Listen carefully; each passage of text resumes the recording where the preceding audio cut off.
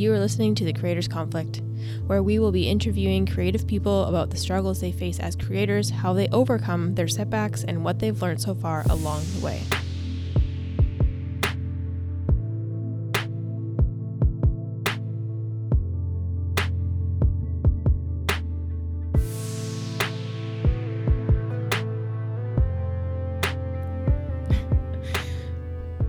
You ready? Mm-hmm. Okay. I think so. I'm amazing. I mean, this is amazing. I'm not amazing. I was like, man, I appreciate your confidence. You're amazing. This is amazing.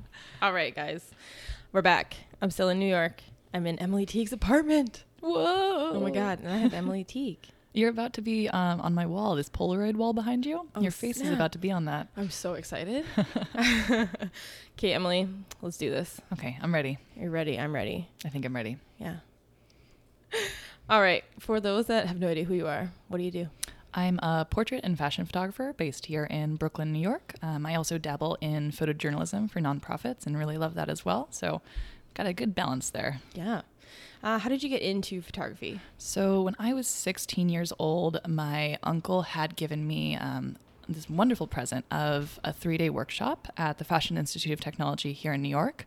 And it was kind of like it was a summer program for teenagers where you could choose whichever program you wanted. So there was like beadwork, there was painting, there was design, there was all these different things. And I really am not talented with a lot of things. I call myself a very destructive person just because I'm very clumsy, and my hands don't work the way I want them to work. Right. So when I try to make something that's in my head, it just doesn't turn out that way. So like I'll have this fantastic drawing in my head and it turns out to be like little stick figure doodles, but not even the nice kind of stick figures. So I was looking at all these different courses and I'm like, man, what am I going to do? And I had been doing some local modeling for a friend, for a couple of friends in Chico, California, where I'm originally from. And at the time I was like, great, I bet if I took a photography workshop, that would make me a better model. Like I would understand what the other side of the lens is like. And so I would know how to pose better and all of that. So I ended up going with photography and was wildly intimidated by it. Just manual settings for a 16-year-old who is terrible at math was really scary at the time. So yeah, I took that and it turned out it wasn't as scary as I thought it was. And our instructor was really great. He went over what all the settings were in a way that made sense to me because I'm a very visual learner, and he found ways to show them visually, and that was really helpful. And so I just fell in love with photography immediately. By the end of the first or second day, I had declared myself a photographer. Yeah. And I was like, this is what I'm going to do with the rest of my life. Yeah. Did you pretty much stop modeling after that then? I did completely. Yeah. I was like, I don't need this anymore. No, I'm over it. Yeah, it was one of those things where I just like dove into photography as fast as I could and was like, this is everything now. Mm-hmm. So you were still in high school then when you did that? I was, yeah. And so it was a lot of asking my high school friends to model for me. I'd find like a beautiful girl in my grade or another grade and be like, would you model for me? And always felt like a creeper doing it, which looking back, I'm like, man, you're a 16-year-old. Why would you feel like a creep? But, at the time. No, yeah, totally. Yeah. And then, so you kind of just like launched yourself right into this and kind of started your photography company. Were you doing like portraits and stuff? I was. And one of the nice things about starting as a teenager is it allows you a lot of room to mess up and to make mistakes.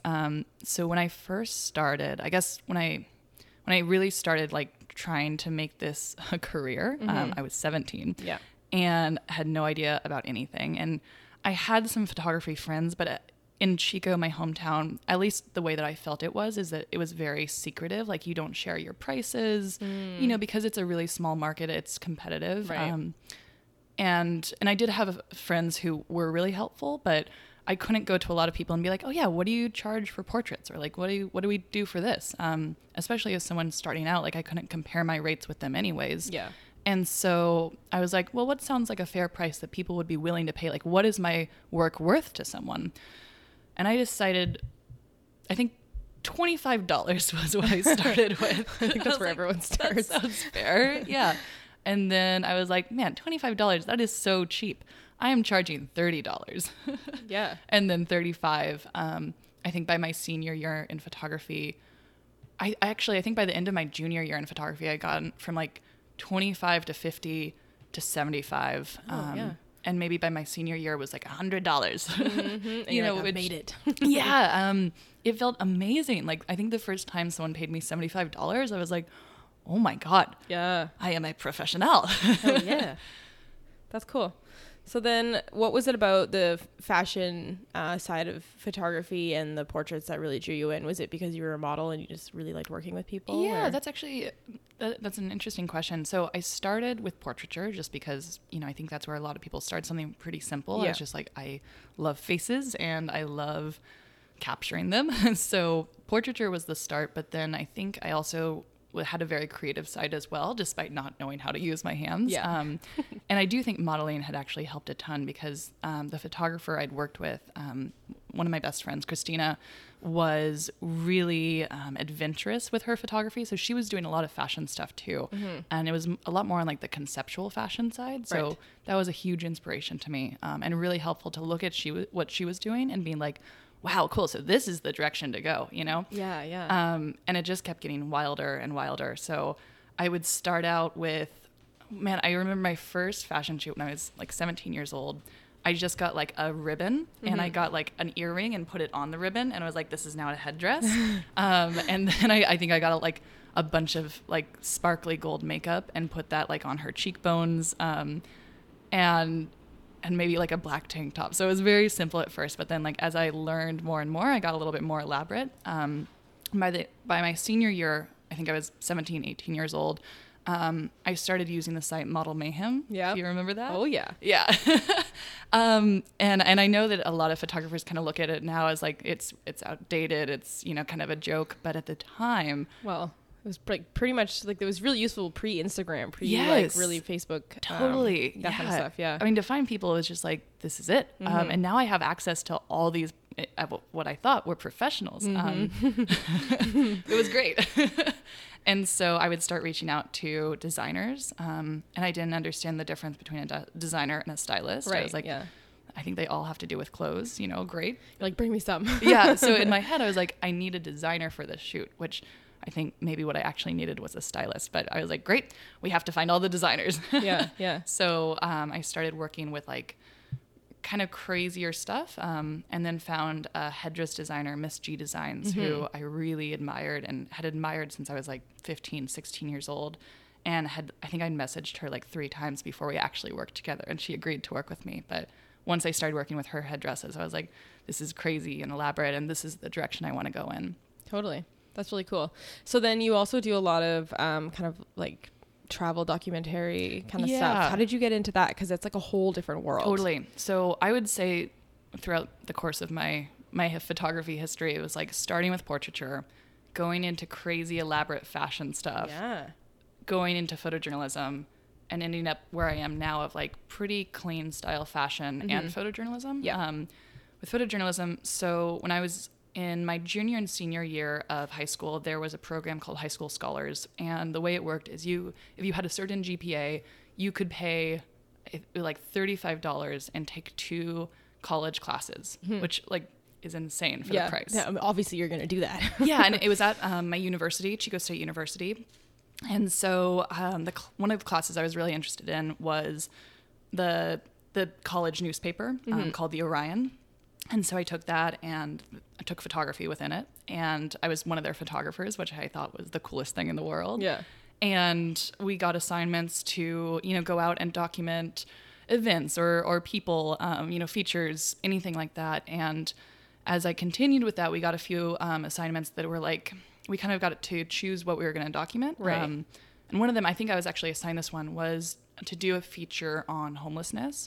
And so it was my first time going out and talking with homeless folks, and I think there's so much stigma against them. And it was really good for me to be like, oh, these are people just like me who have histories, who have lives, who are struggling, and just to really to understand that we're all humans and all equal. And to kind of get out of my comfort zone too. Totally. One, talking to anyone at the time for me was horrifying, but also, talking to someone who previously had been like, man, I don't think I'm supposed to talk to this person, was really good for me. So I did an entire series just interviewing different people, and taking these beautiful portraits that really made them look great, which I think was a different approach of like, there's a lot of people doing photojournalism who are like taking a photo of a guy laying on the street and it's just like kind of degrading. And I really didn't want my work to be like that. I think I wanted to make people look like humans and to make them look beautiful, which is always what I want to do with my photography. So that kind of pushed me into the photojournalism realm a little bit. Yeah, that's really cool. That's I can't believe that opportunity that they gave you guys to take those classes. That's really amazing. Yeah, no, it was incredible. And it was really cool. Like you got to take 2 classes per semester. So I think throughout my high school experience of being a junior and senior, I got 8 classes? Yeah. So that's amazing. Yeah. So when you were in high school, you like launched this career of yours. So you never actually did end up going to the college to do like a full degree. You just took those random classes. Right. So my senior year of high school, I was like, man, what on earth am I going to do? Because there was a lot of pressure, at least from kind of my stepdad side of the family of like, you go to college, I guess from most of my family is like, you go to college, you get a degree, and then you can do what you want. But like that is necessary. Yeah, I had that kind of same pressure as well. Yeah, and even like in my hometown, it just seemed like that's what everyone did if you wanted to not be homeless. Yeah. And so I was also really horrible at math. And I think in my head I was a lot more horrible than I was. I think that maybe I didn't try very hard. You're like, no, I don't like this. But I just really did not like it. I think once I've decided I don't like something, I don't want to do it. It's like, I'm really good at not doing it. Yeah, so, I'm the same way. I was like, okay, I don't want to go to college because I would have to do math. Yeah. And so I think my uncle, he's actually the one who offered me the workshop. He's someone I respect wildly. And also just like a really successful professional man was like, okay, I'm going to step in here and like give some direction. And he's like, okay, Emily, what if you did this program working for a nonprofit full time in Ecuador? Oh. And I was like, wow, that would be incredible. Like I would get to travel. I would get to work for a nonprofit, which I really want to do.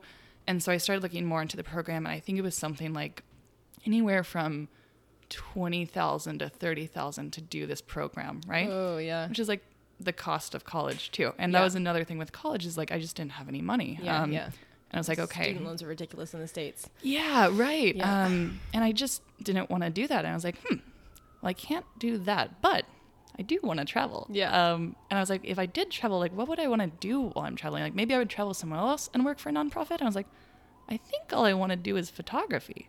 And so I was just like, you know what? No Ecuador, but I am going to travel and do photography. Yeah. And I think, my uncle must have been like, just sighed and be like, that's not what I was trying to do. But yeah, so by the time I guess right after high school, I had created this elaborate plan of like going to Europe and just traveling all around. I think the original plan was to travel to like, God, I think it was like 15 countries or something. Ambitious. Yeah. And fortunately, I slowed my roll, and I think I only made it to like 6 that first trip. But it was great to travel and get independence. Definitely. Yeah. So the first country I went to was Spain. I went to Barcelona and stayed there for like a month and a half, and then I went to Rome in Italy, and then Budapest in Hungary, Paris, France, London in England. And it was amazing. Like being alone for that long was really cool. Yeah. It was lonely for sure, Definitely. but it was really good to kind of feel that independence and Yeah. be self-sufficient too. Yeah, the nice thing about traveling by yourself is you don't have to like wait for people. You get up when you want to get up. You want to eat. You catch a train if you want to go somewhere. You Totally. just you have total freedom. Yeah, which is kind of like overwhelming sometimes. Yeah, but. it was. Yeah, it was intense, especially as a teenager. Yeah. But it was also really cool because I was setting up photo shoots in Europe. So it was like I was doing photo shoots in Spain where like the whole team spoke Spanish, and I like with my broken Spanish was trying to give directions and like constantly looking at Google Translate. So it was cool to build my portfolio over there too. Yeah. And what kind of shoots were you doing over there? Was it more the fashion stuff? Yeah, definitely. Well, so I guess mostly fashion. Like I was finding stylists on Model Mayhem, designers, because at the time I was like, I need the designers. Yeah. And I was setting up shoots all in every city that I went to. But I was also doing a lot of street photography, which was really fantastic for my photojournalism portfolio. So I did street photography every single day. And it was kind of one of those things of like, I think it would have been a lot harder to travel on my own for that long if I wasn't a photographer. Totally. Just because that kind of was my purpose. So I would go out each day and be like, great, I have a purpose. I have this camera. it was a lot easier than just wandering aimlessly. Yeah. And were you like 18 when you did that? I was 19 at that time. Okay. And so I'd built like a pretty solid street photography portfolio that, you know, you could say was photojournalism, which was really helpful in the future applying for like scholarships or anything like that. I applied for one that sent me off to Israel and Palestine to like document the Palestinian-Israeli conflict, and without having that past photojournalism experience, like there's no way I could have done that. No, definitely. And how long were you gone on that trip? For the first Europe trip or the Israel trip? The Europe trip. 3 months. 3 months. Yeah. And then, how long were you actually in Israel for? A month and a half. How was that experience? Oh man, intense. Yeah. You're not was- just there for a weekend. You're there for like a long time. It's not necessarily the easiest place. We were in Jerusalem too, which is like, you know, a city packed with so much conflict and tension. Yeah. So it was definitely hard, Yeah. but really educational. You know, I learned so much, and it was really interesting talking to people, and it was really cool. Definitely a little hard as a woman though. Yeah, totally. So now you're kind of like strictly focusing on fashion. I mean, I haven't seen a lot of your photojournalist stuff lately, but I know it's because you moved to New York and you have this amazing studio apartment. Yeah, so there is actually a project coming up. So my photojournalism projects, because I'm working with nonprofits and there's so much planning that goes into it, they're kind of far and few between. So mostly I've been doing like one major project per year. So at first it was like a trip to Ghana, working with Free the Slaves to document child slavery in fishing villages. The next trip was working with different nonprofits throughout India to document sex trafficking. The third project coming up is originally was supposed to be in December in Haiti and the Dominican Republic, but I just got the news from Free the Slaves, unfortunately, that it's not safe to go right now. So we're actually having to delay the trip. So that's going to happen early spring. Okay. But at least it's still happening. Yeah, so it's not that'll canceled. be trafficking again, but more on the labor side of trafficking. Yeah. So children that are being sold as maids and workers. So yeah, it's stuff that I think is really important to talk about. Definitely. Yeah. Let's get a little bit into what you're doing kind of like right now. So you're from Chico, California. I am. You moved to LA a couple years ago. Yeah. And then you moved to St. Louis. Oh, it actually goes back even further than that. Does it? I've hopped around a lot. Yeah. Yeah. And so, then, so I guess the timeline of my hopping. Yeah.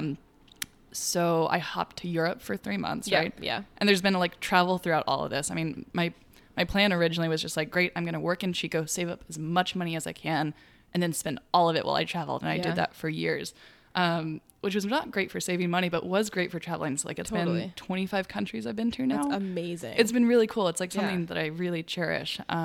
So I think the first big move was to New York when I was 19. Yeah. And it did not work out. You know, it's just like all the wrong decisions. Like I moved to some place that was way too expensive for me. Oh, yeah. You know, I was paying $1,200 in rent. And by the time I had moved here, I had saved up a lot of money because I'd been working like 55-hour weeks as a retoucher in-house, and also working for 3 different publications and also working at a natural foods co-op. So it was just like, that schedule was insane. That's a lot. Looking back, I'm like, when did I sleep? Yeah, no, when did you sleep? Yeah, it was definitely the most intense I've ever worked, but it was really great for saving money. And so I moved to New York with, I think it was like $5,500, which in my head I was like, I am rich, you know. Yeah. Which when your rent is $1,200 a month, you're not that only rich. 5 months of rent. Yeah. And even less because, you know, there's also the moving expenses. There's food, bills, everything that goes into that. Like New York is not a cheap place to live. No, definitely. And so that money went really, really quickly. And I decided I was going to come here. I'll get a job. You know, I just didn't have a lot of direction. All I knew is I wanted to be involved in photography. So I just started to apply in jobs like crazy. You know, I think I would apply to like 20 jobs a day off like LinkedIn, Glassdoor. Yeah. And after like 2 weeks, no one was biting, right? Because I was a 19-year-old without a degree, without a solid portfolio, without connections. You know, looking back, I'm like, maybe I didn't plan that out well enough.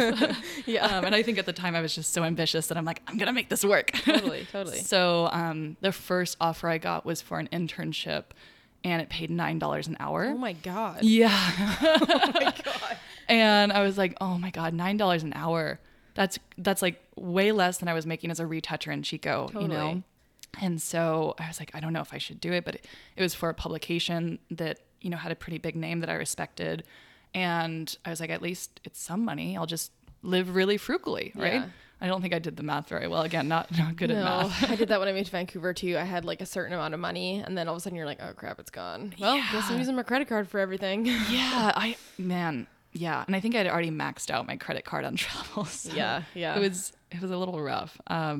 But I took the internship being like, at least this is some money, and started working full time and hated it like so much. I hated going to work for this company.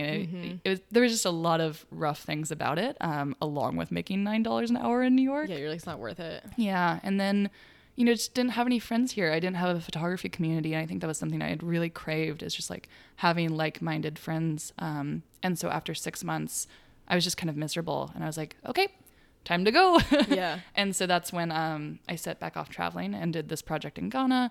So New York first, and then traveled around for a while more, moved to LA, and then traveled a little bit in between that, and then moved to St. Louis, Missouri in the Midwest. Yeah. Left there, went back to Chico. There was a lot of Chico in between all these stints. And then after I'd left St. Louis, the plan was, okay, I'm going to go back to LA. Like, that's where I need to be. As far as photography goes, it's either LA or New York. And LA feels, it's an 8-hour drive from my home, which in my head is like, oh yeah, that's easy, because I've been doing that drive for so long. And I wanted to be close to my mom if she needed me. We're really good friends. So it'd be like, great, I can see my mom. My brother's in LA. It made sense for me. And I have friends there too. So that was the plan. And then kind of last minute, that plan changed. Yeah, because I remember you posting about it being like, guys, I have an announcement. Yeah. I just got back from doing the sex trafficking project in India and was like kind of saving money, taking on as many jobs as I can, working for those publications that I worked for in Chico, and just taking on a bunch of freelance photography work. And then Felix Coons, who's a photographer I really respect, had posted that he was subleasing his room. And I was like, oh man. And I looked at the photos of his apartment and I just swooned. And the coolest thing about it is he had a studio space that he was offering, whoever was living there could use his space. Yeah. And he had like all these Oliphant backdrops and, all this entire set of Ellen Chrome lights. And I was like, man, that would be incredible, because I think something I really wanted was a studio space. And I never had that really, And so I was like, that sounds kind of like a good idea. Definitely. Well, I mean, if it's a sublease, if it doesn't work out, you just leave when it's done. Like, yeah. And it was only going to be a 2-month sublease. Yeah. And I was like, that sounds great. So here's the new plan. I'm going to go to New York for 2 months, shoot as many models as I can there, work with the agencies there, build my portfolio more, and then I'll go to LA now that I'm feeling ready. Yeah, totally. And so I went to New York and I just like madly fell in love. It's so different from that first time when I was 19 living here. Yeah. And at this point I did have friends, like, my photography community has been building throughout the years, and I have a really solid group of friends now, which I'm grateful for. And so there was good friends in New York, and I loved where I was living. My first roommate, Alice Prinat, is an amazing Parisian photographer who's now living in Brooklyn. Mm-hmm. And then she also subleased out her room. So Brandy Nicole moved in, and I absolutely fell in love with her. And she's actually now my roommate here. So we now live right down the hall from where Felix lives, and go over to each other's apartment for milk and sugar. And, it's very cute. This is obviously like the place you're supposed to be, because otherwise all those things wouldn't have happened, which is really amazing. Yeah, it's definitely. So, I mean, God, for the past, 6 years, something like that, I've just been running around nonstop. And every 6 months is kind of my deadline. I haven't stayed anywhere longer than 6 months, and I'm like, time to go. So I'm at 4 months right now, and I'm really excited to celebrate my 6-month mark and be like, great, let's keep going. It's truly just like the happiest I've ever been. Oh, that's so amazing. So when you're shooting here in New York, you're focusing on your fashion stuff. What are you kind of booking clients for? Is it fashion test shoots, for brands? Yeah, or? I'm still doing a lot of headshot work, portrait work. I'm very much in building up what I want to do here. Totally. Finding new clients has been hard, just because in places like Chico, I have such a network, and it's very easy for clients just to come to me. Totally. I haven't had to market myself very much here, there. And so with New York, it's a very different situation. So finding clients is a challenge, and it's a fun challenge. That's how I've been trying to look at it, is how do I market myself? And it's nice to have other means, like the portraits, the headshots, totally. I'm doing work with Ellen Chrome, which is really nice. So yeah, you've been doing a couple like brand ambassador things lately, which is also really exciting. Yeah, I'm stoked about that. So how does, because I'm curious as a person, how did you get into working with the brands? Yeah, I mean, everything I think comes down to relationships, right? You know, I think it's a rare situation for a brand to find a random photographer that they don't know and be like, we want you to do this, you know? And now that I'm doing work for Ellen Chrome, I've done work for a lot of other brands, just handling like community management for them, social media. You know, the inboxes, emails are just full of people every day being like, here's my work. I'm a great photographer. I want to work with you. And, you know, I ignore all of them. And I think most community managers do because that's just not how you go about it, right? A lot of photographers want to work with brands. And I think unless you have a personal relationship, that's very hard to do. So I think for myself, you know, going to trade shows, going to PPE, going to WPPI, going to going to the photography show in England, that's been a really great way to network and to meet people who I wouldn't normally have access to meet. Totally. So I think one, you know, as your circle of friends builds and they introduce you to people, that's really helpful. You do have access to all of those guys at trade shows. So if you want to talk to guys from Ellen Chrome, you can talk to them there. If you guys want to talk to people from Pro Photo, Brung Color, you know, any of those lighting companies, they're all right there for the most part. Yeah. Even if they don't have booths, they're wandering around. You just have to find them. Yeah. You know, SmugMug is there, Wacom is there, Canon's there, Nikon's there. Like anyone you want to talk to, you have access to. So I think there's a lot of opportunities there that you can take advantage of. Also, social media is so helpful for connecting with people as far as trying to build relationships on Instagram and Facebook. You know, it sounds funny, but I can't tell you how many opportunities have come from relationships on Facebook. So, you know, in the photography community, it's kind of funny because if we have 100 mutual friends, I'm just like, great, you're probably my friend. I do the same thing now too. And so your network builds really quickly, which is great. And through that, you get access to people you wouldn't normally have access to. And Facebook is so much more, to me, it's so much more personal than Instagram because you can follow, 1,000, 5,000 people on Instagram. And it's not like you're constantly checking in with them. No, totally. But on Facebook, generally, it's a smaller circle that you have. Yeah. And well, there's also a friend limit too, which I guess helps. Right. So it does feel a lot more personal, and that's really great for kind of building those relationships. Yeah. Awesome. That's really cool. Did you start coming to the trade shows specifically to meet people, or did you just come just to check it out? Or so my first one, I was traveling Europe at the time, a different trip from the original one, but I was going hopping around, and I had friends, Bella and Teague, who were at the photography show, and they had messaged about it. They're like, "Come join us here," and I'm like, okay. You know, I'd love to. I was really nervous about it. I was like, man, what am I going to do there? Like, I don't know anything about this. And so I went and slowly started meeting more friends. And, you know, Bella and Pratik were really generous to like kind of invite me in their circles and introduce me to their friends. And slowly I started building a community with that. Yeah. And I was like, great. Now I know like these 5 people. And then I think the next show I went to was Photo Plus after that.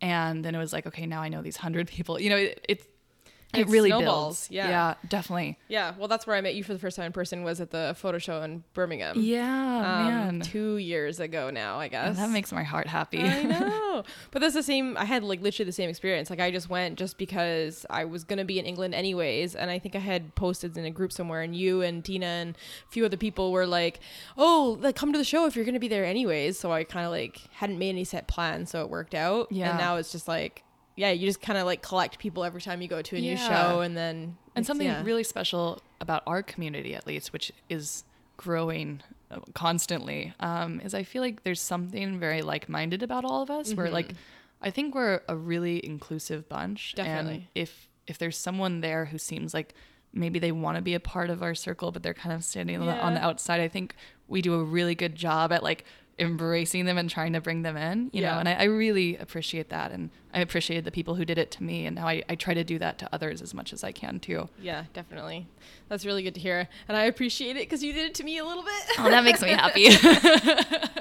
Because I'm a little bit of an awkward duck, and you guys were just like, yeah, no, come Oh, hang that's out with the us. cool It's thing is I feel like we're all kind of awkward ducks, just like wobbling around together. Yeah, I know. I love it.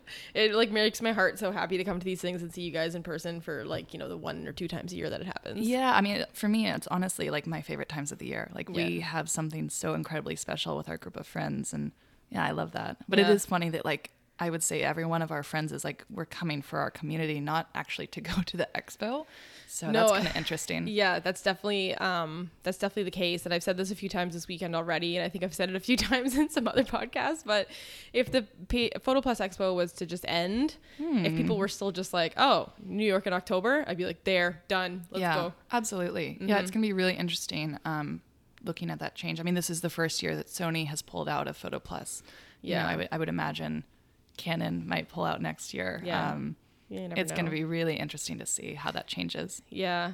So you actually did a talk this year at the Photo Plus. I did. How did it go? Man, it actually went really well. That's awesome. I do want to get more into public speaking, but it also terrifies me. Mm-hmm. And so my first talk was a couple years ago, and it just didn't go great. There was one man in the audience who looked really confused, and I could not get away from his face. So I just started focusing on him. Oh no. Trying to make him see that like, your face is bothering me.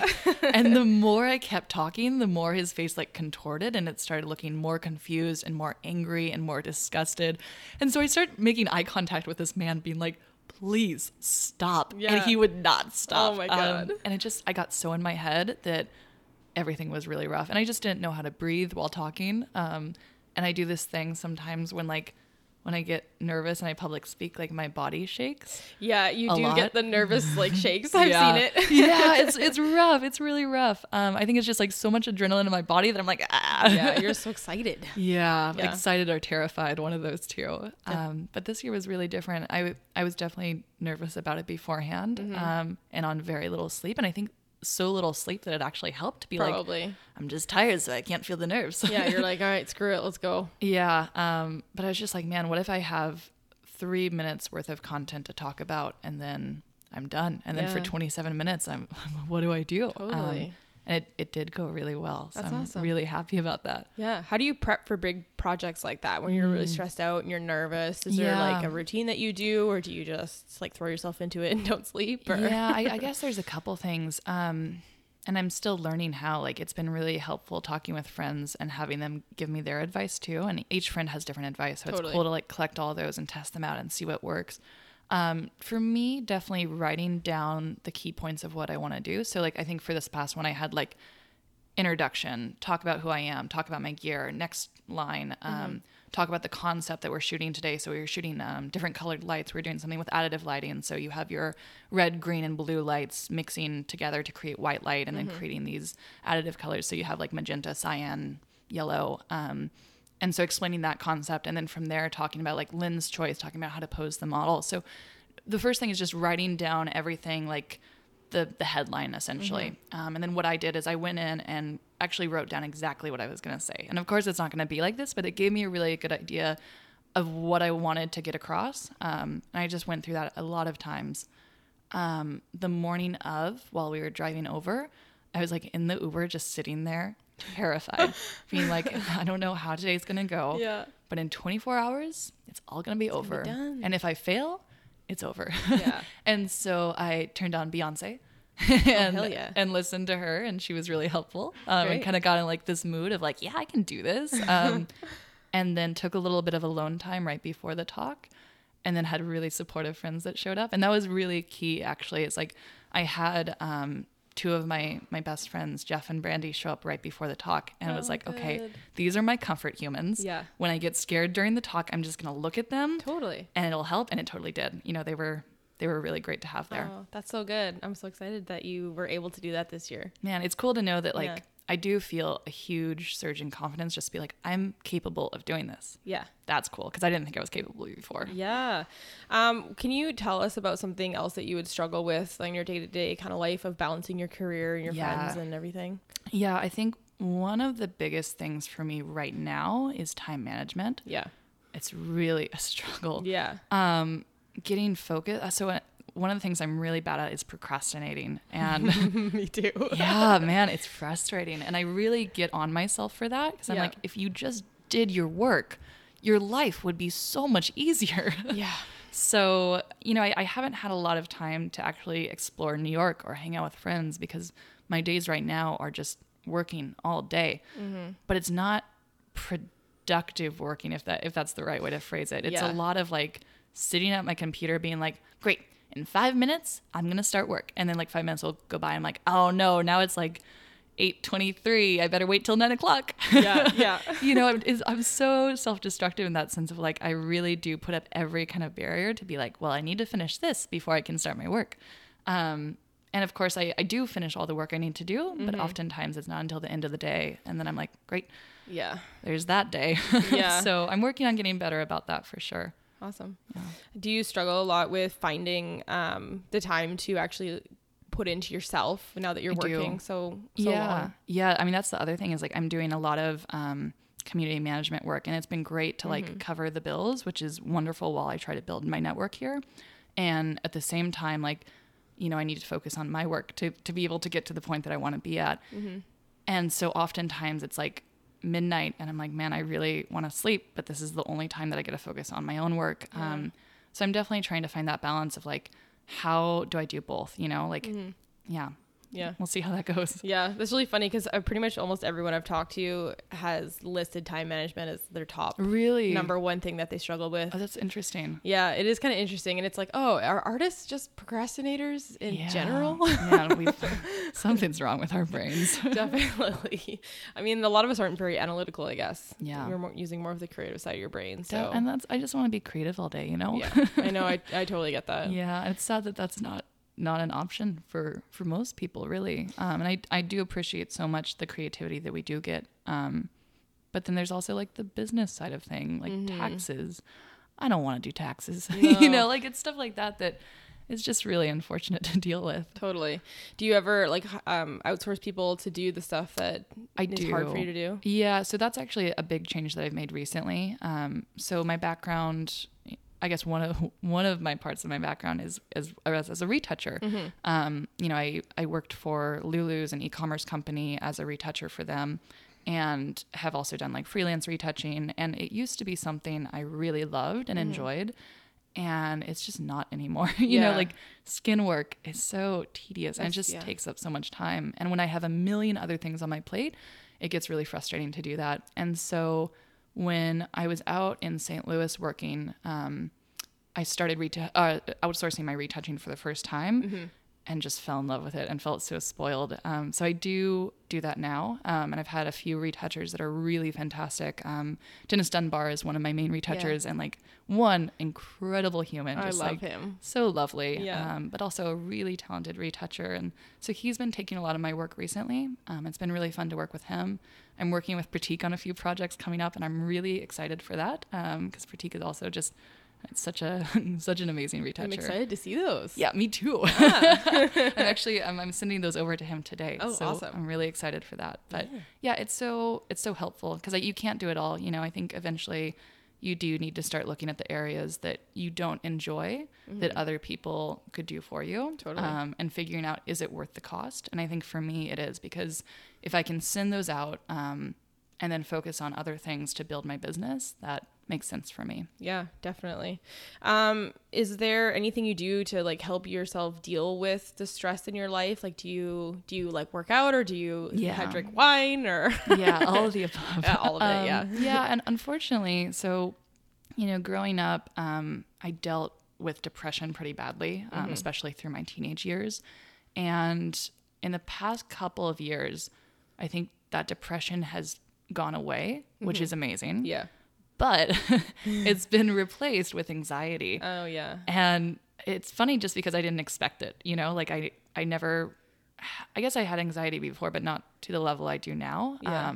To the point where it's so frustrating. I think a lot of my procrastination is tied to anxiety as well. Just like feeling so anxious, like, oh man, I got to do this, but I can't do this right. Like, it's a million thoughts in your head at once, and it's really stressful. And I think when I'm feeling really bad anxiety, I feel it in my heart, like right in the center of my chest. I'm like, this doesn't feel good. So it has been helpful to learn how to deal with that. Working out has been huge for me. I think just in the past 2 years, I've always worked out. Like I was a hockey player, as a figure skater, but I think I just discovered that like this is this magic outlet that like you feel bad and then you work out and then you feel better, you know, and it really has been helpful for me. And I'm trying, it can be hard to make time to work out too, because I'm procrastinating so much. But when I do make time for it, I really feel a difference. And I just feel like I feel lighter, which is something with anxiety. Like oftentimes I just feel very heavy, like my heart feels heavy. And so that's really helpful. Yeah. Yeah. I think personally, I'm obviously not a doctor, but for me, like I obviously struggle with depression as well. And I don't have anxiety, but I definitely feel anxious a lot about stuff that's going on in my life. And it's kind of the same thing where like I was so depressed before that I think maybe I just didn't care. Okay. And now that I care, I start to get these like anxious feelings about like I'm not good enough, or nothing's working out, or like I don't have time to do these things that I want to do because I'm working. So I mean, I think that personally that's probably what do you do to deal with it? I started taking dance classes. Oh, cool. Because like I used to do track and field in high school.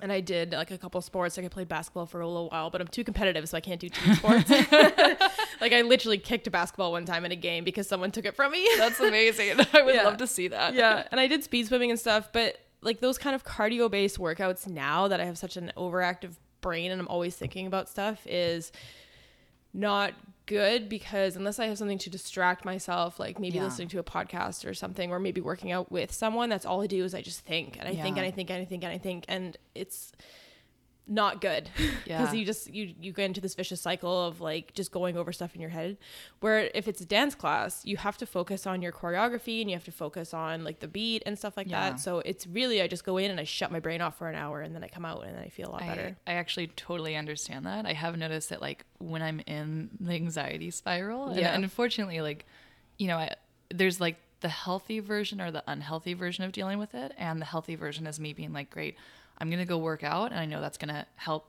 fix this feeling. And the unhealthy version is like, great, I really think just hiding under a blanket will solve all of this. Totally. And it does not, you know, it just gets worse and worse. I'm like hiding there feeling anxious about not doing the work that I need to do. So 2 very different methods. But I do notice like when I actually have to do something, like when I get up, I'm like, oh no, like you know, for example, I felt anxiety before photo shoots before when I was working for different publications. And when I actually get out there, I'm like so focused on the job that I have to do. It just takes that anxiety away. Yeah. And so it's interesting to know. It's interesting to like kind of learn how you operate. That's been, Yeah.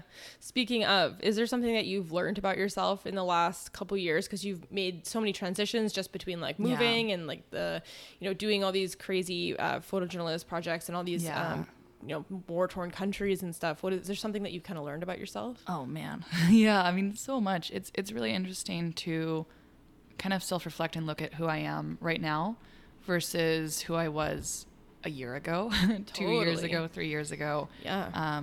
I would say that I continue to change in really huge ways, which is cool. One thing is that I don't want to work at a desk job. You know, that was a really important thing to learn, because going back to when I was 19 and I had first moved to New York, I had this idea. I think I wanted to be a photo editor, right? In my head, I was like, that sounds really cool. Yeah. And I don't think I understood what that meant. And so it's been helpful to have a few desk jobs throughout the years to be like, I hate this, you know? I think I need to be creating. I need to be doing something. Even if I'm at home working at my desk, it's such a different feeling because I can like get up, I can move around. I'm in my own space. There's something that I don't like about the corporate world at all. I mean, I get it. You know this, I work for a fashion company doing e-com, and it's the same kind of thing where I hate feeling tied down and trapped to my desk. And there's some days where it would just make more sense for me to be able to work at home or to not work, you know, in the morning or whatever other circumstance there is. And it's really hard just feeling like you're trapped in this kind of like cubicle. Totally. And you can only go so far with your creativity because then they, you know, it's not their brand anymore, which I get, but it's like, can I just please do something that's interesting? Yeah, no, all of that. I think that's one of the reasons why I love working with Ellen Chrome right now is like, one, I get to do it remotely, which is really cool. Yeah. Two, I get to work with photographers that I love and adore. Three, like I am passionate about Ellen Chrome. Like all my lights are Ellen Chrome. It's been a brand that's been close to me for years. Like my first modifier was an Ellen Chrome Rotolux 69 inch when I was like 17 years old. And I was like, I can now create soft light. So yeah, and I love the people that I work with, so that helps a lot. Yeah. All right, we're going to get into some questions here. What would you change or do differently if you could go back a couple years in your past? That's a really good question. It's hard, because I've thought about this a lot. And I mean, there's that same old answer of like, I wouldn't change anything because where I am right now, I'm so incredibly happy and everything is just like, it's lined up so well that I'm like, I definitely made some gigantic mistakes along the way, but if I hadn't made those, I wouldn't be here right now. So I mean, ultimately nothing. I think at the time though, maybe I would have told you otherwise. Yeah. I think there were a few moves that I made, a few jobs that I took that it would have been a lot easier to not do that. Yeah, I guess one of the struggles that I'm actually interested to hear your thoughts on as well. I think a lot of our friends are so obsessed with our work because we love it, right? Like it's not like the negative kind of work. It's work that is our passion and we're madly obsessed with it. And for me, that's really meant having to choose your friendships and like where your time is spent. Yeah. And that's really hard because, I love people and I love connections. And I have lost some friendships along the way, not because there was like a dramatic falling out or not because there was any falling out, but just because if you don't, nurture friendships, they kind of start to fade. Yeah. And I have seen a lot of friendships that I used to really have those people closer to me. Yeah. And because of photography. My focus has changed and I don't get to nurture those friendships anymore. And that's sad, but it's also... It is what it is. Yeah. So how do you deal with that? It's hard because I feel really remote where I am. Like I feel like I don't have a big community around me. Like the next closest city that would have an industry would be Seattle or Portland. Yeah. So there I do have a few friends there. But it's really expensive to travel within Canada and even more outside of Canada for us because the exchange rate is really crap right now and everything. So sometimes I just feel really remote and like lost in like my Canadian landscape. Oh no. Which is also why coming to these things is so important to me. But I've also had like a lot of bad experiences with friends from high school and stuff too that like they only wanted to hang out with me because I could provide them with something. Yeah. So I kind of have this mentality where I will put as much effort into the relationship as long as you're putting the same amount of effort back in. Yeah. And as soon as I feel that starting to like wane or like they never, return calls or texts, or if they, stop inviting me to places, then I'm probably going to reciprocate because I just don't want to waste time and energy on it. I know it's different with internet friends because we all have our own lives. We're all in different places, but I just kind of keep that in the back of my head. Like, how much effort am I putting into this versus how much are you? And if it's not at least close, then I'm probably just going to stop trying. Yeah, I get that. And I do, like, there's those friendships, two of my best friends, David and Shyla, I've been friends with them forever, and they're now in Chico. Well, David actually just moved to Seattle yesterday, but we're in different sides of the country now, and we still talk pretty much like every couple of days. But it's a lot harder now that there's a little bit of distance. Oh, totally. And at the same time, I know that anytime I ever see them, like, it's going to be like nothing has changed. So there's relationships where it's so solid that you don't have to keep applying that love because like they know the love is there and I know the love is there even if I'm not hearing from them every day. Yeah, I do have a couple friends like that too. Like my friend Catherine that's in Toronto. It's like I barely talk to her, honestly. We're just both so busy with stuff and we have pretty much different lives now, but if I go to see her or if I'm in Toronto for a layover, she'll come to the airport to see me and it's like literally like we've never been apart. I think those friendships are really, really special. Definitely. What do you think has been the biggest risk you've taken so far in your career? Let's see. Probably moving to St. Louis just to focus on another job and not focusing enough on my own work. I was working with incredible people out there, but that was a really hard challenge. Yeah, and it was kind of like a pivot, like you were still kind of involved in photography, but we weren't really doing photography too. And that was really a challenge, just to not focus on my own work. Yeah. What do you think has been the biggest moment of your career so far? That's a good question. This podcast right here. Oh, girl. The biggest moment, I guess.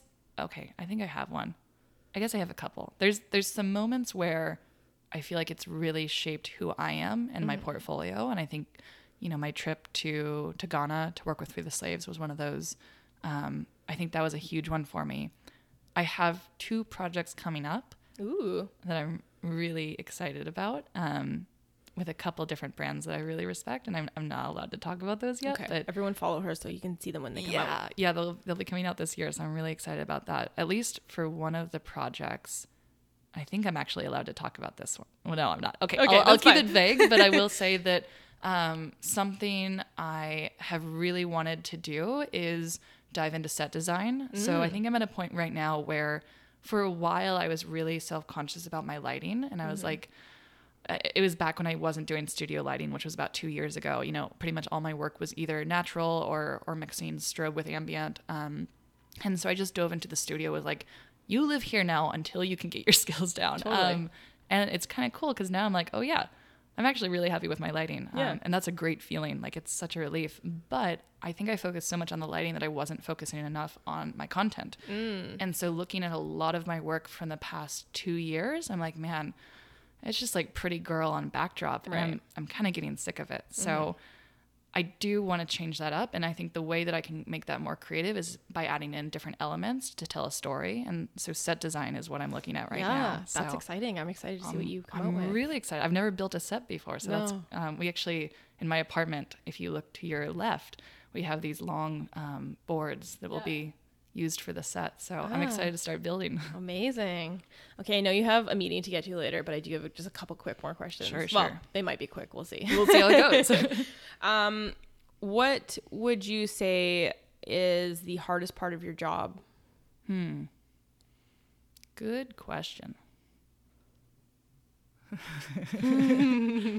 Yeah, I would say, I think it used to be retouching. Yeah. Just even convincing myself to start doing it. Totally. I guess it just comes back to procrastination, doesn't it? Yeah. Because once you actually start doing it, it really doesn't take that long. I mean, an image can take anywhere from 30 minutes to an hour for me. Totally. Which isn't as long as I take procrastinating on it. I guess probably procrastination is the hardest thing. All right. That's a good answer. Do you have any advice for someone starting out in photography right now? Yeah, just shoot, it's so funny because I think a lot of photographers that are in their first few months, but really passionate about becoming a photographer, will come to me and be like, what do I need? Like, is it a flash? Is that what I need to become a better photographer? Is it a certain kind of lens? Like, do I need to be working with stylists? And none of that. I think in your first couple of years, you just need to shoot nonstop as much as you can, any opportunity.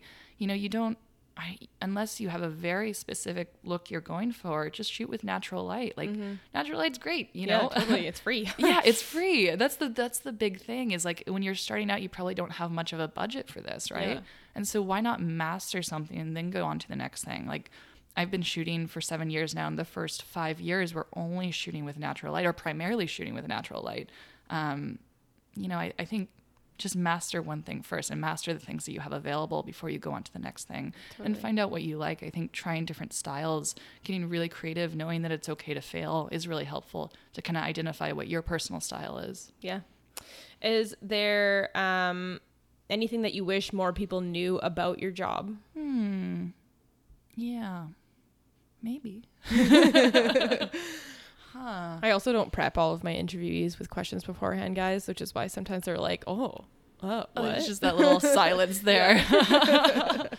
Yeah, I guess this might answer your question. I might be taking it a really different direction to avoid it. But, on shoots, it can be really frustrating working with teams that you don't vibe with. I think it's really, when you're working with people who are considerate of what you're doing, it's really helpful. So in the past, let's say I've worked with, stylists or makeup artists who, aren't recognizing what I'm doing on a shoot. And that we all have these jobs that, can be difficult to do or fulfill. And that patience is really important. So, Yeah, it kind of answers your question. I guess Yeah. just to have patience for everyone on a team. Yeah, because sometimes things take longer than you expect them to as well, or just like retouching takes a while, and Sure. people kind of just expect digital photography especially to just be instantaneous. So Yeah. there's what you said and then also what I said. Just Yeah. be patient. I will follow up, I guess, going again, retouching. Like, I think a lot of clients especially don't understand what goes into retouching. You know, I'm not doing as much portrait work as I used to, because it used to be like portrait work was my bread and butter. And especially with portrait clients, like instead of companies, you know, I think they kind of look at retouching as you can do anything in Photoshop, right? No matter the time. Yeah. And so, you know, I've had some ridiculous requests, and it's just kind of educating your client on what's possible and what's not for you. Yeah. That's a good one. I like that. Cool. 2 more questions. Sure. Is there anything that you wish you knew when you first started out in this career? Yeah, lighting. You know, I mean, what I was just saying about advice that I could give to younger photographers, like I would be one of those younger photographers giving that advice too. I think when I started, I was like, I need to be proficient with everything. And fortunately, like I didn't stress about it too much, but yeah. Awesome. Last question. If I slid across the table to you right now, $10 million, I'm going to make the sliding noise. Ready? I'm ready. I'm watching your hand right now. It's not waking noise. Wait. That's a little bit. It's a little bit. A tiny bit. All right. If I gave you $10 million, would you still shoot? Would you do something different? Oh, yeah. No, I mean, you know, anyone who goes into photography for the money, like, maybe you should reconsider your life choices. And there definitely is a great money within photography, especially after you've been shooting for a while and you know what you're doing. But no, I mean, I shoot because I love it. It's like what I thrive on. It's what gives me purpose in life. So totally. Yeah, I would definitely be shooting, but my shoots would be a lot cooler. Yeah, hell yeah. Maybe not so like corporate driven where you're like, I need to sell my work. You're just going to make art for yourself. Man, I mean, how great would that be to just create what you want to create? Dream goal. Yeah, totally. Yeah. We're done. Man, that's cool. Did you have a good time? Yeah, this is great. I'm excited. I love that I'm just sitting in your kitchen counter table right now. It's nice to have you in here. Yeah. Yeah. You're going to be up on that wall soon. I keep looking at this Polaroid wall behind you being like, Ella's face is going to be there soon. I'm so excited. I've got a lot of my favorite people on that wall. All right. We got to get you to your meeting. So let's cut go. this out and we'll take a Polaroid photo and then I'll get out of your apartment and out of your hair. Thanks, Ella. Thanks so much for being on this, girl. Thanks. Bye.